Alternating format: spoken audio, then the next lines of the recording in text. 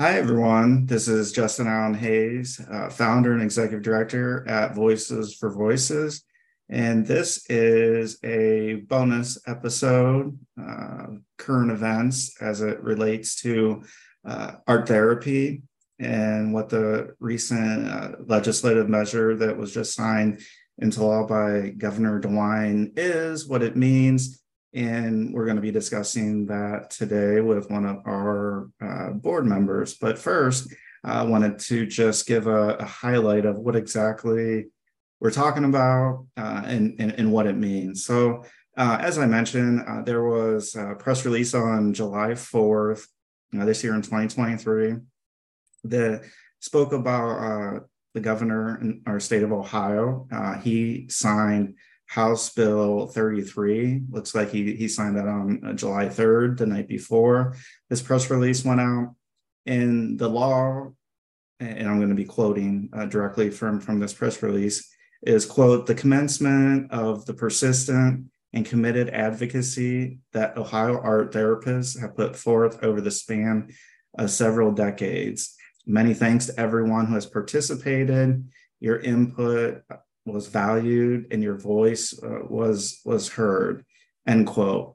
And so at a high level, and Heidi will speak much more about specifics of it, but at a high level, what this legislation does is it really solidifies art therapy as a profession where an individual can go in, get that education, and now be licensed to practice art therapy without having to go through funding that might have to come from out of pocket or grants or special programs that are earmarked for that. That an individual can go get the education and be an art therapist and be backed really by the insurance industry, that now they can get approved, reimbursed, the client that is now seeing the now licensed art therapist, they can go into that relationship and that therapy session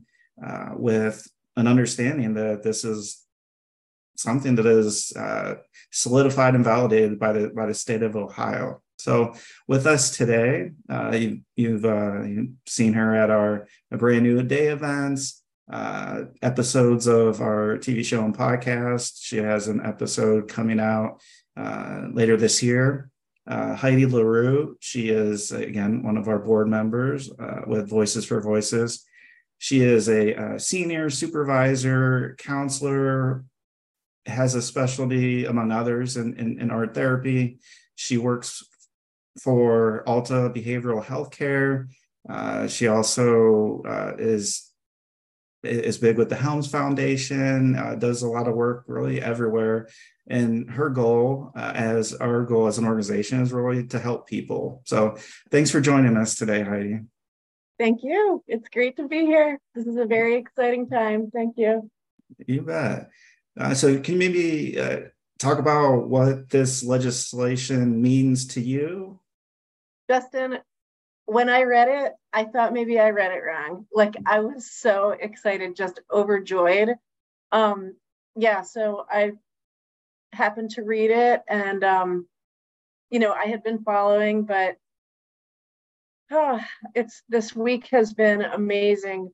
When I think about all the work people have done to make art therapy a licensed profession in Ohio, I remember that we have been working on this for 30 years. So what it means is that people will be able to receive this service, like you said, in a more formalized way. So if you take away everything else and you look at the very basic idea behind licensure, it's about protection of the public. So just like when you get a driver's license, that's to keep the public safe. And if you lose your driver's license, that's to keep the public safe. It's the same idea. Like, that's the most basic part of it. And so it really formalizes it and makes it a safe, ethical, legal practice. It has been, but it needed that backing behind it. Yeah, and we've talked kind of off camera about this, that you do have additional education and certifications, that you have been practicing art therapy for a long time and helping a lot of people. But now, if you know, turn back the clock and you wanted to uh, go into art therapy by itself as a profession, how an individual or yourself in this hypothetical example where you still may want to go and get other certifications and certificates and other education, but you don't have to now with this legislation in place.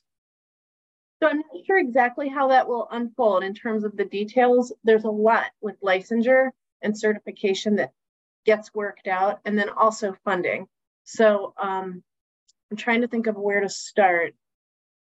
From my own personal experience, I got the master's in art therapy, and then I was only able to work in certain settings. Like one of the first positions I had was an activities therapy position, which you can do, I think, with a high school education. There might be another minor certification that you need, but I'm not sure. But it's definitely not the same as getting a bachelor's and then a master's degree. So that one, then I worked with adults with terminal illnesses. That was grant funded, and I worked in the prison setting. But I couldn't find work in that first few years where I would have like a full-time position with medical insurance, vacation time, just all the things that you would expect of any other master's degree. So I went back and I got a master's in clinical pastoral counseling, and it was licensed counseling. So many of my services over the years have been billed as counseling. And so then I have to translate, and I have to make sure that I'm doing both at the same time. And then before I came through, I heard about this from the people who mentored me. And then once I became a supervisor, so for the past, I think the first person I supervised was in 99. That was an art therapist. So for the past 24 years, the people I have seen who have come after me have had the same struggles. They've varied a little bit because later, one of our graduate programs, and lots of them across the United States, have also included the counseling piece. That's an awful lot, though. And the art therapy, it stands alone. It doesn't need another profession.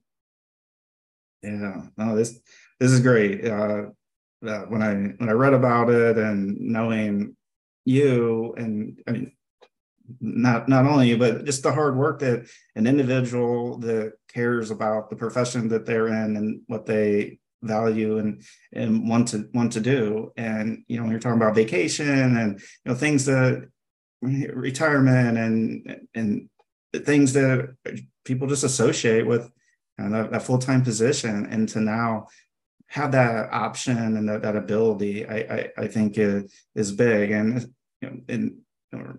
we all have health, we all have mental health. That's just kind of part of our health.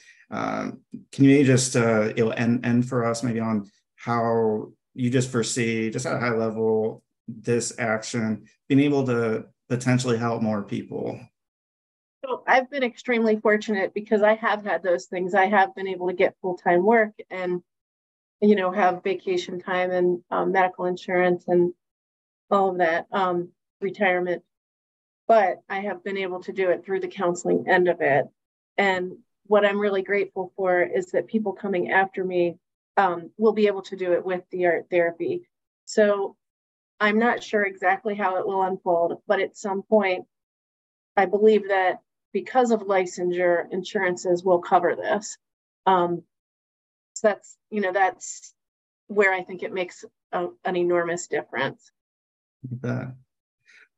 Is there anything that you want to share here while we have our time together? I think we covered quite a bit, but you might have a closing thought. I think that there are so many people who would benefit through the art therapy aspect of it in some areas that have to do with like healing and creativity and the nonverbal hands-on aspect of it. And so that would be one of the biggest differences. I would want to point out that people who might not seek therapy in a traditional manner would be much more likely to get a service that will be available. So I think that's just something I'd like to highlight, and also how grateful I am for the people that came before me that started working on this way back when it was called studio art therapy. Even art therapists that worked in like the 70s and 80s, and I'm really grateful for them, and grateful for the people who will continue to work on these things. Sure. Great. Well, thank you for your insight and joining us kind of on our bonus episode to share this current event, positive news with everybody. Thank you for helping me celebrate. Absolutely. And thank you, our listeners, our viewers, for joining us on this bonus episode of the Voices for Voices TV show and podcast. So until next time, I am your host, Justin Allen Hayes, founder, executive director of Voices for Voices. And please be a voice for you or somebody in need.